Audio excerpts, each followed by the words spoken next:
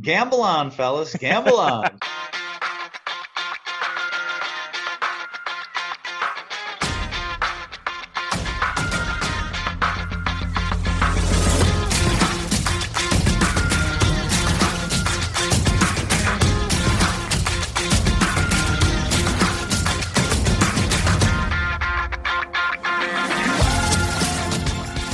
Welcome again to Gamble On, the weekly gambling podcast presented by USBets.com. I'm Eric Raskin, US Bets managing editor and media director, and I'm joined by our senior analyst, Pulitzer Prize finalist, John Brennan. And John, you may want to double check the spokes of your old bike tires, see if you have a near mint 1952 Mickey Mantle Topps card hidden away. On Sunday, one such card set the record for dollars paid for a piece of sports memorabilia fetching $12.6 million at auction. I think we can credit the seller with a successful gamble, and the buyer, well, we'll see. John, what was your reaction upon learning that somebody paid $12.6 million for a piece of cardboard? Well, I have all 10,000 or so of my Topps cards and four sports in my closet. So, and every year, actually, if I'm honest, I see new sets of Topps at Target, and I waste a little more money. Okay. So tough for me to be holier than thou on this. But the guy selling the card obviously has to be from Florida or New Jersey, and it turns out to be the latter. Just in case you're wondering. Okay. I love this gamble based in part on the guy's teenage grandson saying that none of his friends have ever heard of the Mick. He was the iconic baseball player for fans of a certain age. And I'm certain that age is between like 66 and checkout time. You don't have to be an actuary to figure this one out. By the way, I did collect one or possibly two Mantle cards as a kid. It's from the 1969 set. And because he was in, I think, the last series from that year, the fun fact on him on the back of the card, I remember, was noting that he announced his retirement on March 1st of that year. Hey, okay, so what's the point of this card? Now, I remember broken down Mantle and white jumpsuit, Viva Las Vegas Elvis. So I missed the best parts of both of them. That said, I'd rather spend on Elvis memorabilia if that's my gamble. Sorry, Mickey.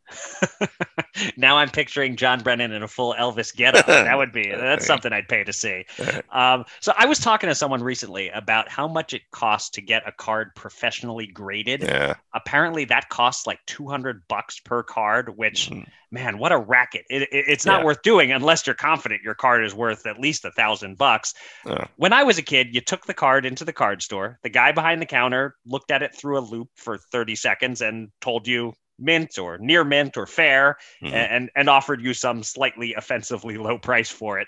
But anyway, if I had a $12 million card, I guess I'd pay for the professional grading. I can't remember if I mentioned on the pod recently that my mom is moving out of her house and downsizing to a condo. Yeah. So I recently collected the last of my belongings there, including the rest of my baseball card collection that I hadn't already given to my son. So now he has the whole collection. I doubt there's anything in there worth more than $50. The Mark McGwire Olympic card is in the fancy plastic case, definitely mint condition. That was once the prize of the collection. For my generation, that McGwire Olympic was the card, but I think it's worth about $15 or $20 now. I guess that's a gamble I lost. I should have sold it in 1998. But anyway, I've given my son a whole lot of cardboard worth maybe a couple $1,000 total at best, while some other dude's singular piece of cardboard is worth $12.6 million. What a strange world we live in. Yeah, I'm betting the under on that number too. But I spent $25 about 2 weeks ago on a box of cards, a new 2022 cards. And as it happens, there's this like weird thick card that's like as thick as like 14 cards in one, Yep, and the helmet card, they call it. And I got Aaron Judge, right? Pretty good timing, I think. And they want like $25 for it online. So if I go into a card store, I think somebody offers me like $4 for it. Right. I mean, it's brutal. And like it just came out of the box. Like I opened it up.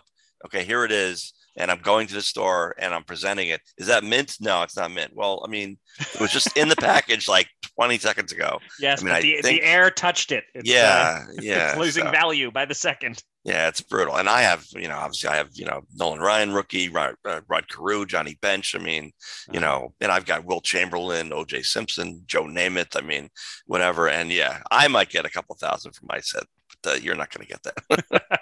And you just named a whole bunch of ex-athletes that a certain generation, much younger than us, will may or may not know who they are. But you'll be pleased to know that everyone you just named, my son could tell you who they are. So I think that's a parenting win at least. Okay, yeah. All right. Thank you to everyone out there for joining us for episode number 207 of Gamble On.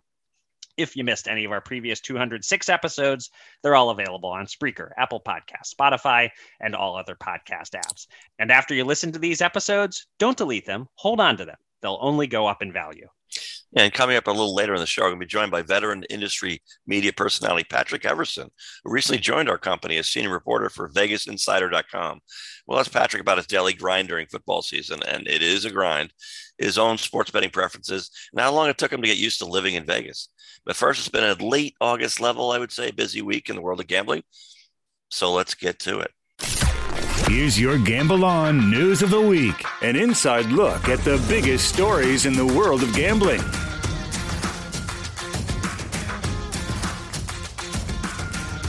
This week's news items are all either firsts or biggests, and we start with one that's a first, and by definition also a biggest, as this Tuesday, finally, Ontario dropped its first iGaming revenue report, covering an almost 3-month period from April 4th to June 30th. And, well, some of the numbers are interesting, while some of them are hard to put in perspective, and not just because they're in Canadian dollars. In total, $4.076 billion was wagered online in those 3 months. So that's about $1.36 billion per month in Canadian dollars. So a little over $1 billion a month in US currency, which sounds at first like, wow, that's New Jersey or New York level betting. But it also includes online casino and online poker handle. And of course, handle in those verticals is almost meaningless. It's only revenue that most US states report. In any case, total gaming revenue for the 3 months was $162 million Canadian. And here were some interesting numbers. By the end of June, there were 492,000 active player accounts in a province with about 15 million citizens. And the average monthly revenue per player was $113. 2 points of complaint about the release of the figures. One, it took until late August for iGaming Ontario to release the first data from a province that launched in April. And two, the release included no details about operator share or even how much was sports betting and how much was iCasino. Anyway, Greg Warren and Chris Altruda provided some further analysis on Sports Handle, which I recommend our listeners look up. John, what's your reaction to these numbers and to how long it took us to see them? Yeah, I mean, come on, Canada, you're better than this. You really are. I mean, I'll give them a one-time pass, though, on how slow they were. Because, sure, you don't want to make mistakes and then come back with a second or even a third amended report. That doesn't look great either. So that part I'm going to forgive as a one-time deal. Okay. But who lumps in sports betting with online casino? I mean, it was an easy choice for New Jersey since online casino debuted 5 years before sports betting, right? But like take Pennsylvania and Michigan, for example. They were a little more contemporaneous on the new legal gambling, but they didn't make a sloppy Joe out of the numbers like this thing did. So, no operator shares either. I mean, Canadians are so damn nice. So maybe they didn't want anyone to make fun of the losers. Oops, I just did, even if not by name. Yeah. So in the release from iGaming Ontario, they said, quote, we realize that this report has been highly anticipated and we have appreciated your patience for the time and diligence taken to achieve the desired accuracy of this data. I don't know. After all that extra time and quote unquote diligence, pretty lame to include this little data. New York pumps out a more revealing report than this every single week.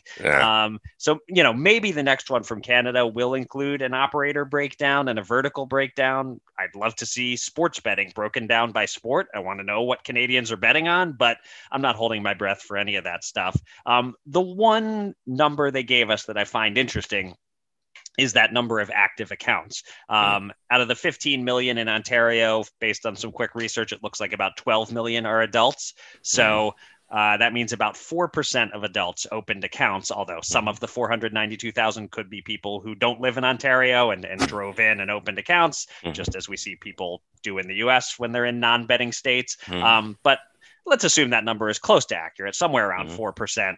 I'd be curious to see that number for New Jersey, Pennsylvania, et cetera. What percentage of adults have at least one iGaming account? And it'll probably grow a bit in Ontario. This is just the first 3 months and NFL season hasn't started yet. I could see that 492,000 hitting at least 600 or 700,000 a week or two into football season. But that I found a very interesting number. Well, although that's accounts, right? So right. A pro is going to have 6 or 8 accounts. Well, let me see. It said, let me look again at the wording of it was 492,000 active player accounts. You're right. So you're right. It could be far fewer than 492,000. Yeah. So New Jersey has, 26 options, whatever. Pennsylvania has a lot. Colorado has a lot. Michigan has a lot. Maryland's going to have up to like 200, whoever they are claiming. So they're not going to have that many, but they could. So that's going to be a factor also. So I mean, I always want more numbers, no matter what. I want info. So I still want what you're talking about, but it'll take a little parsing to figure out what it really means. Yeah, true. Okay, our next story takes us from Canada to New Jersey, although this is really a national sports betting story, not just a Jersey story. On Monday, the first legal sports betting exchange took its first wager as Prophet Exchange beat Sporttrade, whose founder and CEO Alex Kane was on our podcast just a few weeks ago. Prophet Exchange beat Sporttrade to market by going live in New Jersey, with former New York Giants player Victor Cruz placing the first bet or buying the first shares, or however you want to describe it. For now, Prophet only allows markets on NFL, NBA, MLB, NHL, and college football and basketball, and it's just point spreads, money line, and point totals. But the options will expand before too long, and Prophet also plans to debut in Indiana soon. John, we covered some of the ins and outs of how exchange betting works and who it appeals to with Alex Kane last month. Now that it exists in one U.S. state, how big of a game changer do you think this will be? Will we look back at this 5 years from now as a watershed moment in sports betting? Yeah, I'm going to bet the under here, based in part on the comments of a few professional sports bettors in a piece by our colleague Jeff Edelstein, but also in part from my own experience watching, Yes, New Jersey again. They launched exchange wagering on the horse racing side several years ago, and I saw some pros do it. It failed mainly due to a lack of liquidity in the pools, but also from the early days of daily fantasy sports. I mean, you have sharks swallowing minnows and you run out of minnows pretty quick. And but who knows? Maybe by the time the Wire Act and I turn 65 together in a few years, Congress will have amended it and we can have a nationwide pool of bettors. But I doubt it. Yeah. Yeah, I'm with you on that under. I mean, I do expect that exchange wagering will find an audience, but I can't imagine it remotely approaching the size of the audience for Vegas style sports betting. I mean, there's got to be a reason that people are constantly saying in-game betting is the future, and you never hear anybody saying exchange betting is the future. I don't see it becoming the dominant form. It has a unique appeal. I expect more that it appeals to people who are into day trading and less that it appeals to people who like to make a standard bet and watch a game and sweat that bet. So, I asked the question, will it be a watershed moment in sports betting? My guess, like yours, is no. I also think, though, that it's great to introduce more variety to the market, more options for consumers. And I hope this becomes available in more states. It's good for the whole industry if this succeeds and inspires companies to keep innovating and keep trying new things. And if it is a clear success, it's only a matter of time until FanDuel and DraftKings are also offering exchange wagering. I mean, look at best ball fantasy drafts that we were talking about a few weeks ago. Underdog gets it going, finds some success, and the very next season, there's DraftKings doing best ball also. So I guess that's my semi-bold prediction here, is that before too long, the big mobile operators will have some form of exchange wagering in their apps alongside traditional wagering, if indeed Prophet and Sporttrade succeed and show that there's money to be made. Yeah, and I like the idea of shark on shark action, right? Somebody wants to bet 25 grand on one side, and they obviously can't get that bet in many cases at any books in their state. And yet here they can find somebody else who was a shark and they like the other side, and then they have at it. That's great. I mean, if they want to bet that and they know what they're doing and they or going up against somebody who knows what they're doing, or somebody so wealthy that it doesn't even matter that they are stupid enough to lose the bet, I'm all for that. So yeah, I mean, the limits that a lot of pros get is understandably frustrating, and this kind of changes that. And I saw it with horse racing where in New Jersey where look, you're two adults, consenting adults, right? I mean, you want to risk that kind of money on that number and challenge somebody to a showdown? I say go for it. Let's give people the options.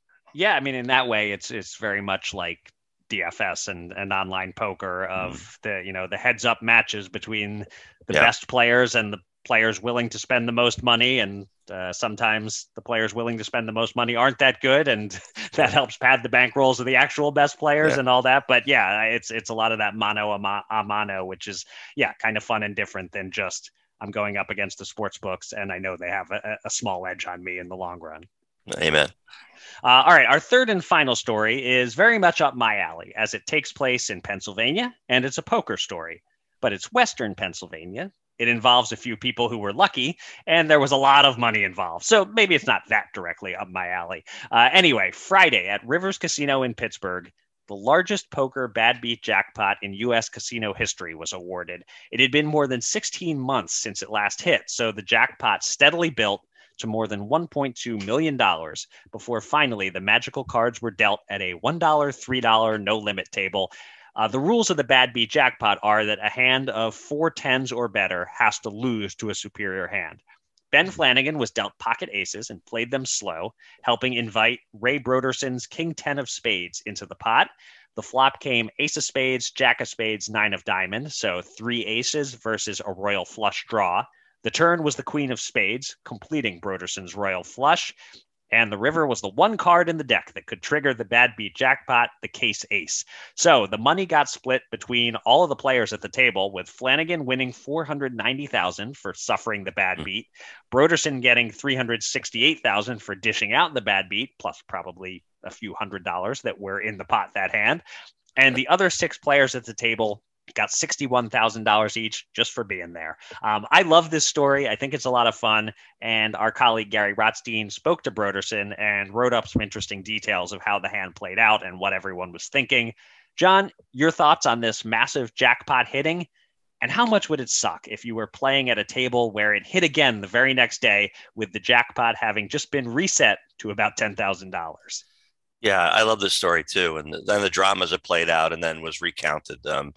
Sports business geeks love to make estimates that vary from, scientific method to wild ass guesses about how much value a brand gains from, for example, a major celebrity pimping their product without even having a marketing deal with them. And it's worth a lot, obviously. I hear the casino gets the coveted gamble on bump, which is okay, priceless. But but there's a lot of publicity about this overall. In the end, that's good for business, I think. As for your example, it would only suck if you somehow hadn't heard about the reset and you jumped up and shouted about how you're quitting your job and dumping your spouse, and then you found out the bad news. Happy time. That would be a bad beat, actually. That would be the ultimate bad beat, I think. I guess so. A bad beat where you're still winning like $3,000 or $4,000, depending on which player you were in the probably hand, not going to cover my number there. Right. No, not quite. So the fun twist of this story, and I guess kind of spoiling Gary's article here for those who were planning to read it, but the twist that I really like is that there is this other special promotion at Rivers Pittsburgh, a high hand promotion that gives $200 to the highest hand in the poker room every half hour. So Flanagan wasn't playing his pocket aces slow because he thought he had a realistic chance at the bad beat jackpot. It was because, hey, I got pocket aces, good chance I make a full house or something like that. And that's the best hand of the half hour and I win $200, but it only counts if the hand gets all the way to the river. So if you raise pre-flop with your aces to protect them the way you normally ought to, you risk ending the hand early and you don't have a shot at that high hand. And that really influenced how the hand was played. That said, once you got to the flop with these two hands and you have a set of aces against a royal flush draw, nobody was ever folding, no matter how it was played. But I also love the details from Gary's story of after that river ace and both players went all in, and they're thinking about the possibility of what just happened before the cards are revealed. Yep. And Broderson said he went into shock and can't even remember the details of how the hand played out on the river, but he does remember saying to Flanagan, "You better have quad aces." And Flanagan, before having turned his cards over, calmly said, "I do." And then it took like 2 hours for the poker room to verify everything and figure out all the payouts. And I can only imagine how much that dealer got tipped. I have to assume that lucky dealer went home with at least $5,000, maybe even $10,000 in her pocket. Yeah, I hope so. Although when you have players with that overwhelmed and amazed, like, I don't know if they think of that, unfortunately. There was a note in Gary's story about it didn't specify amounts or anything, but in talking to Broderson, that his $368,000 whatever didn't factor in tipping the dealers throughout the room. So there definitely were some tips distributed. Whether everybody tipped, I'm not sure, but it definitely happened. And I guess actually the 2 hour delay to sort of verify and figure it out helps give them a chance to think through how much they ought to be tipping. Yeah, because I think with a higher level player involved and an amateur gets incredibly lucky, they can sort of, mention to the amateur, "Oh, by the way, it's up to you, obviously, but, you won X. I mean, if you want to throw a little bit extra to the dealer, oh, thanks so much. I appreciate it." But there's no high level player as far as I can tell here. So to remind you, like, "Oh, by the way." So that's what I wonder.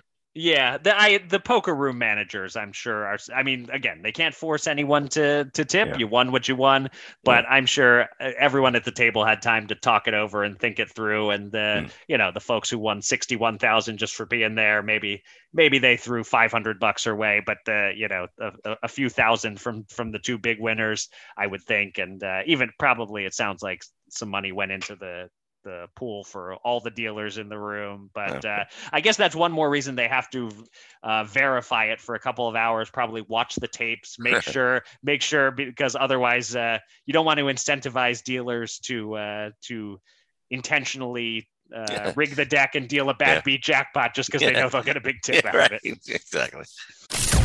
It's time to welcome a special guest from the world of gambling. Let's get to the Gamble On interview.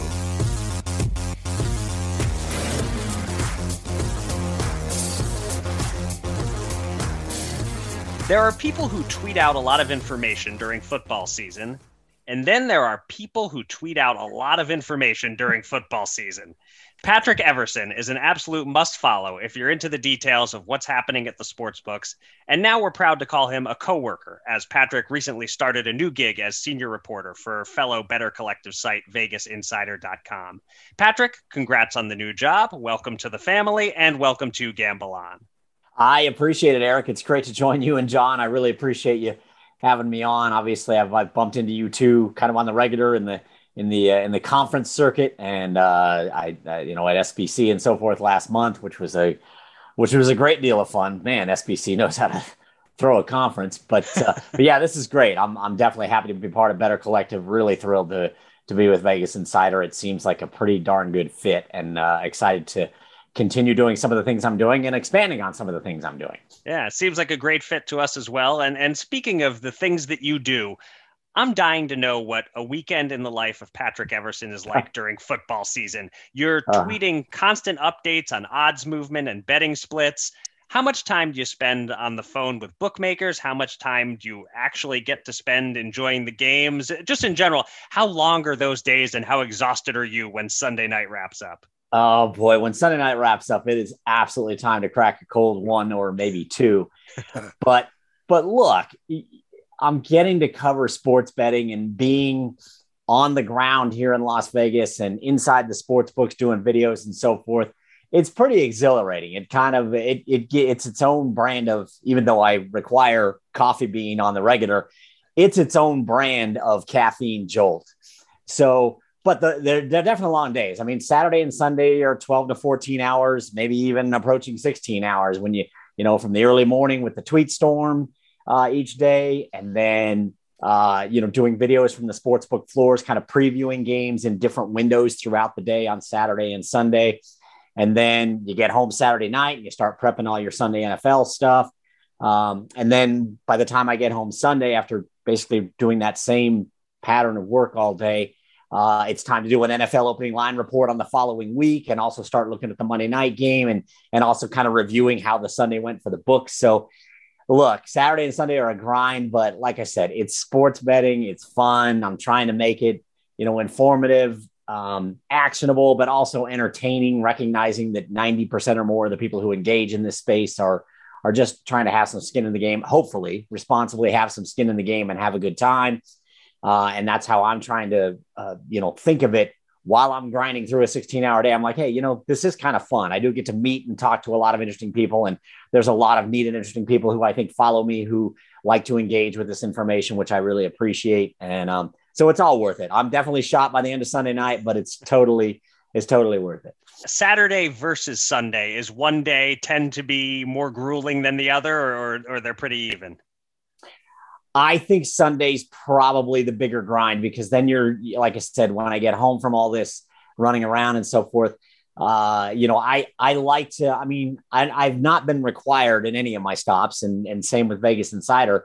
I've not been required to turn around an opening line report on the following week's games, but I just feel compelled to do it because I know there's only one game left. And everybody's looking ahead to week 2 of the NFL or week 3 of the NFL or whatever. So the subsequent week of the NFL.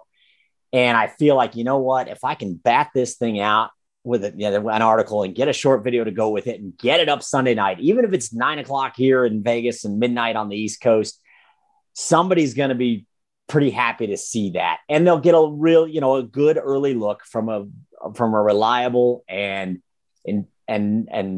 respected source. Generally, it's someone like John Murray at the Superbook about where these games are opening and what's already happening and what they anticipate happening throughout the week. So it helps bettors kind of, get their week in motion and figure out, hey, do I maybe need to be on this game right now? Or is this one I need to sit back and wait until Sunday pre-kickoff or somewhere in the middle? Or, what if there was a key injury? Let's say Patrick Mahomes, heaven forfend. I'm not, even as a Broncos fan, I'm not rooting for this, but let's say he tweaks his knee in week 1 at Arizona. Obviously that's going to be like a 6-point swing or maybe more to the line. And I think people are going to want to know that on Sunday night as they look ahead to week 2 against the Chargers. Again, not rooting for that at all. Don't want that to happen. I like watching the guy, even as a Broncos fan, as difficult as that may be. But Sunday, because of that, Sunday tends to be the longer day. I'm definitely really shot by the end of that. And believe me, by Monday night, I'm totally ready to be like, okay, can I just go play golf on Tuesday? Even as badly as, and I'm horrible at golf, Eric. I went out yesterday and it was just not a good day. Plus it was 108. But I didn't play well. I put up a lot. I'm serious. I put up a lot of touchdowns for scores, which was not good. And 2-point conversions too. Yeah. But exactly. No 2-point conversions, John. It was close though. But I did par 3 of the 4 par 3s. Okay. I can't, and so I'm going to come back. But so even though my golf game is bumpy, by Tuesday, I'm like, I'd rather go out and play a bumpy round of golf today. As my relaxation, if you will, after those 4 days, but 3 to 4 days, because really it kind of picks up on Friday night with getting things together for the Saturday morning tweet storm and so forth. But again, it's all very enjoyable. I'm lucky to do what I do. I'm honestly blessed. Yeah, I got to tell you, Patrick, I'm going to ask about your favorite sports, but I want to give you a little bit of a ghost to Christmas future here. I covered the NBA for 10 years, and that's, 8 months a year, a lot of road games, obviously, 7 day a week. So the whole thing. And I was shocked when I stopped covering the NBA around 2001 or 2, that suddenly the next season started and I wasn't watching games and I couldn't figure out why at first. Then I realized I was correctly equating watching a game with work. So if I'm not working, wait a minute, I already worked all day. I was working a more conventional schedule at that point. And now I'm going to work again because that's what I think watching an NBA game is now. So beware of that if football is your favorite. But just generally speaking, I am curious about A, what your favorite sports to watch are, and then B, what your favorite sports to bet on, because they might not be the same thing. Right. And I don't think they probably aren't now. My favorite sport to watch is definitely NFL, and honestly, in all the running around I do, and Eric kind of alluded to this with a couple of his first questions, I don't get to see a lot of the game. I mean, I'll see snippets. I'll see 10 minutes here and 15 minutes there while I'm bouncing between books and so forth. And if I'm getting home to see a little bit on TV, but it is still my favorite sport to watch. I enjoy it a lot. And I really, over the last several years being in the niche I'm in, I'm much more dialed into the spread, really the spread and the total as much as anything, even if it's a non-consequential game. It's just interesting to watch how many of these games, how close the odds makers are on these on the regular, and watch these games come down to, hey, the total's up in the air and there's a team driving down the field and there's 30 seconds left and it's a completely meaningless score otherwise, but it's meaningful in some ways. It's still my favorite sport, but I get where you're coming from on that, John, because it does. I don't consume as much sports as I did. I mean, I've been in the sports journalism space for decades, but I don't consume as much now in the role that I'm in with all the work I'm doing as I did prior to this, because I wasn't a beat writer.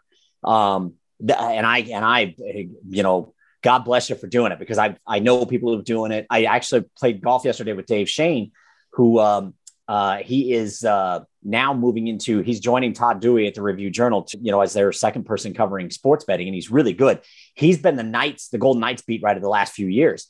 And it's just an absolute grind. And I don't even know how you did it for as long as you did it with basketball, because it just doesn't seem to end. So I would rather be in my shoes and busy and maybe not seeing as much sports as I like, or feeling like it's work with the sports betting scene, than with that 6, 7, 8 months a year of travel and all that. That's a real grind. So I definitely have a lot of respect for those types. And how about like betting on a sport? Do you, right. You probably don't, I don't even know if you would bet on the NFL at all, considering how busy you are, but do you like, it might be golf or tennis or NASCAR, who knows, anything you like to bet on? Or? Well, so I'm always going to bet my Denver Broncos to win the Super Bowl, but that's more of I just do it every year. I mean, Why not? They're my favorite team, so I'll bet them every year. I hope that you've done it on the years when they actually did win. Oh yeah, I do it. It's every year. Every year. So I have cashed. I have cashed 3 times now. Okay, is that right? 3 times. But it was bumpy before that, believe me. And I do still enjoy betting the NFL from here and there. I do kind of, and I like college a little bit too. I like the in game, honestly, John. I think that's kind of cool to just try and if you have a good feeling about a game, but you wait for a little bit better number and do that. I think that's kind of fun. But what I've found over the last couple of years that I like doing at least as much and maybe more, I love betting golf. I like betting the golf majors particularly. I just think that's a lot of fun. You bet the futures. You take somebody at 10, 12, 15 to 1. You take somebody at 25 to 30, another guy at 40 to 50, and a longer shot at 80, and just see what happens. And if a couple of guys make the cut, and you've got something going for the weekend, it can get a little dicey on the final day of a major. You got guys jumbling around. You're like, oh man, in play. Should I get in and do a little bit more here? It's easy to get yourself in a little trouble. So please be smart about it. But I think it's a fun sport to bet. What I need to get better at with it is I just like betting the outrights, and I need to take, and I did this a little more this year, and it worked out really a little bit with the Masters. And I think even with the US Open, is don't be afraid to take a top 5, a top 10, a top 20 at short plus money. Don't be discouraged by that. It's a good way to stack up a few wins for you if you don't insist on strictly betting outrights for the weekend. Yeah, that's my modus operandi, actually. Yeah, so I'm with you. So we've asked this question of other folks who live and work in Vegas. So I think I know what your answer is going to be, but I want to hear your perspective on it anyway. How has the sports betting scene in Vegas changed post-PASPA, since Nevada stopped being the only state people could go to in the U.S. to legally bet on games? Well, Eric, it's interesting in a couple of ways. This is arguably the one area I think it's the most interesting, is that last year during football season, so we're now, I mean, I don't know if you want to say it's post-pandemic, but it was certainly beyond where we were at in 2020, the 2020-2021 season, beyond that. Yeah. Places open and so forth. Every month, Nevada, and so that's primarily Las Vegas, because Las Vegas is the driver here, was setting handle records. In September, October, November, December, January, the Super Bowl handle blew away the previous best by like a ton. I don't even know what it was, but I think it might have even been on the order of, 100 million or more. It was really big. I'd have to go back and look, but it was a lot. So Nevada continued to set records while more than half the country statewide, not necessarily population wise, but more than half the country statewide was engaged in legal regulated sports betting. So I found that fascinating. And it struck to a point that Chris Andrews, the sportsbook director at the South Point, and several other odds makers here in town had noted when PASPA was struck down 4 years ago. And that was, Chris was very much rising tide lifts all boats. We're going to be fine with this.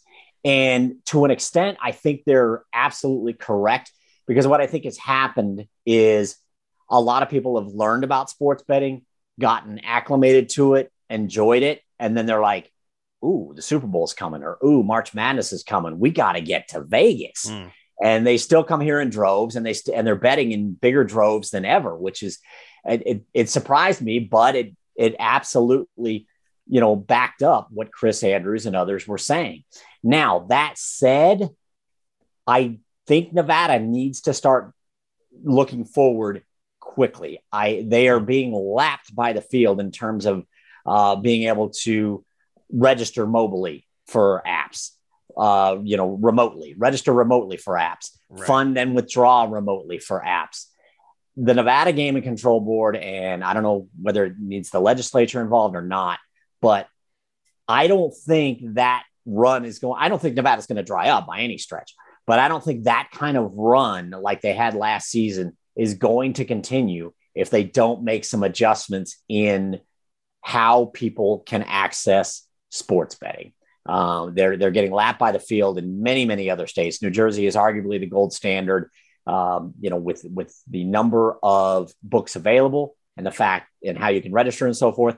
Colorado, my home state, is honestly phenomenal. There's a ton of books there. You can register remotely, you can fund remotely, you can withdraw remotely, everything. And I understand the casino business is massive here, and it's a huge driver of the local economy. So there's a difficult dance going on, but I'm not sure that Nevada can continue to enjoy that kind of continued ascension with its monthly handle if it doesn't try to adapt at least a little bit to what other states are doing. Yeah, that's certainly been a big sticking point for a lot of people, this need to use the remote registration and how that slows business down. On the mobile sportsbook front, I'm curious whether you think we're any closer to DraftKings and FanDuel coming to Vegas than has been the case all these years that they've been frozen out. They're still frozen out for now, although I guess there's a FanDuel branded retail book either coming or that just opens up. So do you think that those walls may be coming down soon? I don't know if it'll be soon. I think they will. DraftKings has got a very nice risk office over just a couple of miles south of the Las Vegas Strip proper. It's on Las Vegas Boulevard, and a very nice big office, great space. I've been in there. And then, as you alluded to with FanDuel, so I believe Boyd Gaming has been leaning on FanDuel as kind of I don't know, a platform might be too strong a word, but there's a partnership there. Okay. And there has been, I believe, for almost like a couple of years now. So I'm not surprised to kind of see this happen. And maybe this is with the Gaming Control Board's approval recently, dipping its toe into the water to see about this. If it works out the way I expect it will, for the casino, the downtown casino, that's the Boyd Casino, that's branding itself with FanDuel, then obviously DraftKings is going to want a piece of that pie as well. I think it can work out, but I don't think Nevada's going to back off of any operator in this state has to be anchored by a brick and mortar. Right. And I get that. And I think we can live with that. But to my point earlier, I do think there's got to be some wiggle room, some adjusting in terms of being able to register remotely, fund and withdraw remotely, etc. Right.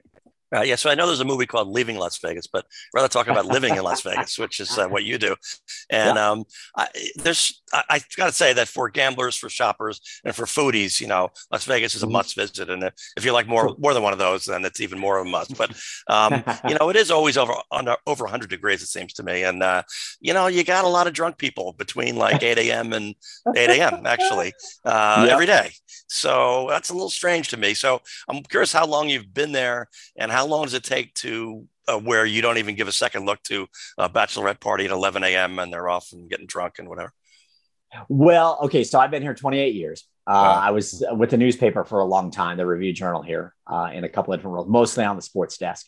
But also my last 3 years of the newspaper before and I was doing a lot of side projects with covers.com primarily and some other stuff during my final few years there.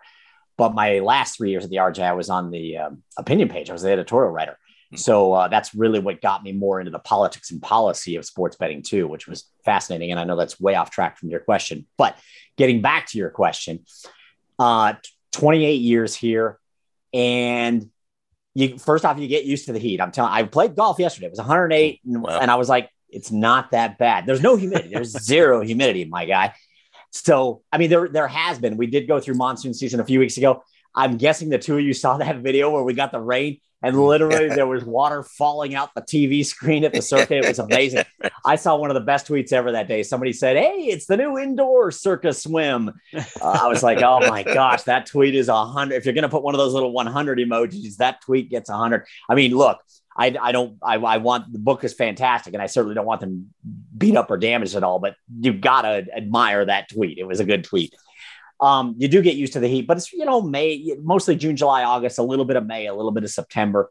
And as I was told, I moved here on Memorial Day weekend of 94, my wife and I on our first anniversary, honestly, literally on our first anniversary. Wow. So, and it was hot right out of the gate. And my boss reminded me then, and I've kept it in mind ever since, you don't have to shovel heat. Which is for a guy from Colorado, it's a very good point. I mean, I much more dread waking up on minus 10 degree mornings, scraping off my window, having to shovel snow from around my tires in order to get out than I do 108, 110. So you do get used to it. The other things, look, I'm out in the books and on the strip a lot. So I see, some of the craziness and, somebody, huddled over a trash can at 9 a.m. And I'm like, man, that guy just needs to get to bed for a change. Mm-hmm. So I see a little of that, but in and out of the sports books a lot. And the people I'm dealing with, I don't have to deal with it too much, but I do see it. I certainly relate to what you're talking about, John, but only from a visual, not from experience. I'm not 20 something anymore, but I live I can be to the strip in 10 minutes. I can be to the airport in 10 minutes. But if you walk around my neighborhood, with the exception of June, July, August, it's a very regular neighborhood. We raised two very normal, well-adjusted kids here who are now on their own and doing great. So I love this city. The longer I'm here, the more I want to stay. It's got the little drawbacks, but you learn to deal with those. And again, I'm in a very normal area. I got a Costco a couple of miles one direction from me, a Costco a couple of miles the other direction from me. The restaurants we like, we don't have to go to we don't go to the strip very often. I do it for my work, obviously, but honestly, it's a great city. I love living here. See, this is why you're wearing a shirt that says Vegas Insider, why you work for Vegas Insider, why you could be described as the Vegas Insider. Patrick, it has been a real pleasure having you on the podcast. Great talking to you. I'll let all our listeners know, in case by chance any of them don't follow you on Twitter, you can find him at @PatrickE_Vegas on Twitter. Patrick, congrats again on the new gig. Welcome to the team. And thanks so much for joining us on Gamble On. Absolutely, Eric and John. I appreciate the two of you having me, and have a good time this football season. Try to enjoy it, and we'll certainly be talking and possibly collaborating more soon. We'll see how it goes, but best to you as well with US Bets. All right, thanks, Patrick. Two men, $10,000. Will they run it up or blow it all? It's time to check in on the Gamble On bankroll.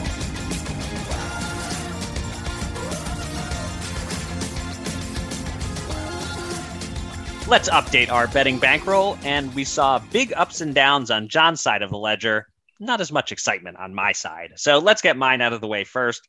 I took a shot on the Hawaii over Vanderbilt upset pick. Close call. Hawaii only lost by 53 points. That cost us $40. And then my boxing bet, I had plus 210 underdog Richard Comey over Jose Pedraza. I said the odds were too wide, and I was right that this was basically an even fight. And it was scored a draw after 10 rounds, which means we get our $50 back because I bet it in the two-way market at least instead of the three-way. Of course, the one time I thought about putting $10 on the draw and didn't do it. Anyway, so I lost us $40. John, meanwhile, rode a roller coaster. Last week's CFL bet didn't work out. We had Blue Bombers -6, and they only won by 2. So that's a $165 loss. However, John's Rory McIlroy picks were big winners. He had Rory for top 5 at plus 140 for $100. That's a $140 profit. And he had Rory to win outright at 9-1, unfortunately for only $10, but it's still a tidy $90 win after McIlroy's come from behind victory. So that means John's 3 bets worked out to a $65 win. Subtract my $40 loss, and we won $25. But before I update the bankroll, as promised, I tallied up all of John's golf bets over 4+ years. And one quick caveat. I don't mark down whether a bet is yours or mine. In my spreadsheet, it just says something like Phil Mickelson, top 20, plus 110, then the amount bet and the amount returned. I don't think I've placed any golf bets over the life of this podcast, but maybe I did try 1 or 2 a few years ago. And if so, for better or worse, it's lumped in here. But I think these are all yours. Yeah. And one fascinating observation as I continue to drag out the suspense. In the early days, you used to bet a lot more money on some of these. I had totally forgotten. Nowadays, if you're picking a guy at plus 1,800 to win a tournament, it's 10 or $20 or maybe 40 if you're feeling frisky.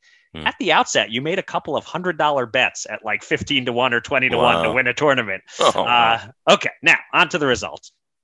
Just prior to your big hit on Matthew Fitzpatrick to win the U.S. Open, the accumulated golf bets were at minus $2,079.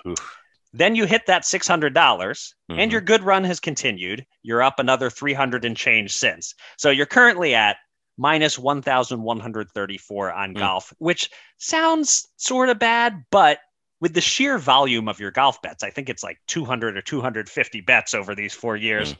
It's like a $5 or $6 loss per bet, which basically tells me you're like a roughly even golf bettor and the books are beating you on the VIG. So that's my analysis. Your reaction to hearing those numbers? Well, yeah, I mean that I didn't even remember that, but yeah, betting a big number on a long shot obviously is not likely to win. And as I've said before, if you're going to do it, 20 times and hit 2 of them and you're okay. Right. You do it like 5 times and you're going to go 0 for 5 and there it is. So that's interesting. I was hoping to be, maybe slightly up, but, and I am for the last, 4 months, but yeah, that's intriguing and definitely plays into the idea of not going for the crazy long shot and, sticking with my point, but I think, I'm going to assign you now the rest of the year, once a week, you got to, or once a month at least, you got to come in with a, and here's how we've done collectively on wacky football, professional leagues. And here's how we've done on parlays, which is probably not going to be great. Ooh, no. And so on and so forth. But, that's a good one. That actually sounds like an interesting one to do next is parlays, which we'll know that are either entirely mine or almost entirely mine. And that'll be interesting because I assume I'm not going to like that number. I don't remember too many of my parlays winning over these 4 years. Yeah, in all seriousness, though, this is what every gambler should do. Yes. They should have an annual accounting of, what each sport or whether it's, you bet a lot of over-unders versus point spreads or whatever, and parlays versus straight ups, and just an idea of, where am I doing well? Where am I doing poorly? And you can kind of make an adjustment from there because otherwise you're just running around. You don't even know what you're doing. And kind of like us until now. So I think we're going to learn from that. And including I forgot that I even used to do that, betting a lot of money on a absolute long shot in golf, which is crazy and dumb and unprofitable. So I've learned from that, and I think everybody should do that. And I think one state was talking about maybe doing that, where the book should provide you with that. Right. I don't know if the book has to be required to do that, but if they do it or not, certainly you should as a gambler. Yeah, absolutely. And even just the fact that we actually track our bankroll weekly without getting into the specifics of the sports is more than most people are doing. They're just most people deposit. If it runs out, they deposit again, and they're not really tracking how they're doing it all. But you're right; it's a really useful thing to keep an eye on if you're trying to be profitable. If you're just trying to have fun, I suppose put your head in the sand and lose money that you can afford to lose, and it's fine. But yeah, and thanks to the promotional bets here in New Jersey, I've never redeposited any money. Yes, I've also never taken out any money. So I'm up over like $1,000, and the majority of that is probably promotional numbers. But will I ever take it out? I don't know. I mean, if I run out, I run out, I think. But right, I do withdraw periodically, but I also am only beating sports betting because of the promos, and that's an important thing to note with our bankroll here, that we don't take advantage of promos with our pretend bankroll. These are real wins and losses against the house without any of those boosts and benefits. But anyway, with last week's $25 profit, we are now down by $2,929. We still have $1,205 on hold in futures bets, leaving us with $5,866 available to bet with this week. And I'm up first, and I'll start with a boxing bet as I lean into what I'm slightly beating the books at, quite possibly the only sport I'm beating the books at. And I'll put at risk a bit of my small lead over the house in this sport. Sunday night, a rare Sunday night pay-per-view because it's Labor Day weekend, so nobody's working Monday and there are no football games competing with it. A heavyweight fight that doesn't really belong on pay-per-view, but I guess they'll find out if people are willing to pay for it. Andy Ruiz versus Luis King Kong Ortiz. Interesting matchup of a quick-fisted boxer in Ruiz versus a heavy puncher in Ortiz. Ruiz is like a -300 to -400 favorite. That doesn't interest me, but Ruiz by decision is as high as +280. And that surprises me a little. If he's going to win, I think it's much more likely he does so by decision than by knockout. Yes, Ortiz has been knocked out in his only 2 losses, but they were both against Deontay Wilder, the biggest pure puncher the sport has seen in decades. So I think there's good value in Ruiz by decision at +280. Let's bet $50 to win 140, and I'll more than recoup the cost of the pay-per-view, as long as the cable company accepts pretend bankroll dollars. Sounds good. So now I fell to 4-2 in CFL bets this year. But more importantly, I did not have the dominant offensive team for the first time. There wasn't one in this game, by the way. Now, one betting sweat crosses borders, I can tell you that. You have the team with a slim lead late, and you need a touchdown, but they don't. And that clock just cruelly slips to 0 with your lads past midfield, and they just don't care about your stupid bet. Yeah, so that was that one. So off we go. And this time I'll dial it back to 110 to win 100 on the Calgary Stampeders -12.5 points on another beatdown of the Edmonton Elks, if not as dominating as the 49-6 score when these teams met 2 months ago. Over 49 is tempting too, but the one guarantee here really is the Elks' horrible defense. So I'm giving the points. Okay. So we got Stampeders -12.5. I'm going to make a couple of football bets, non-CFL division. I'll get my college bet out of the way first. It's a quickie. We talked last week about those crazy Utah State national championship bets. They are 1-0. Now it's the big game for them at Alabama. And the line was Bama by 38.5 when we talked about it last week. Now it's 42.5.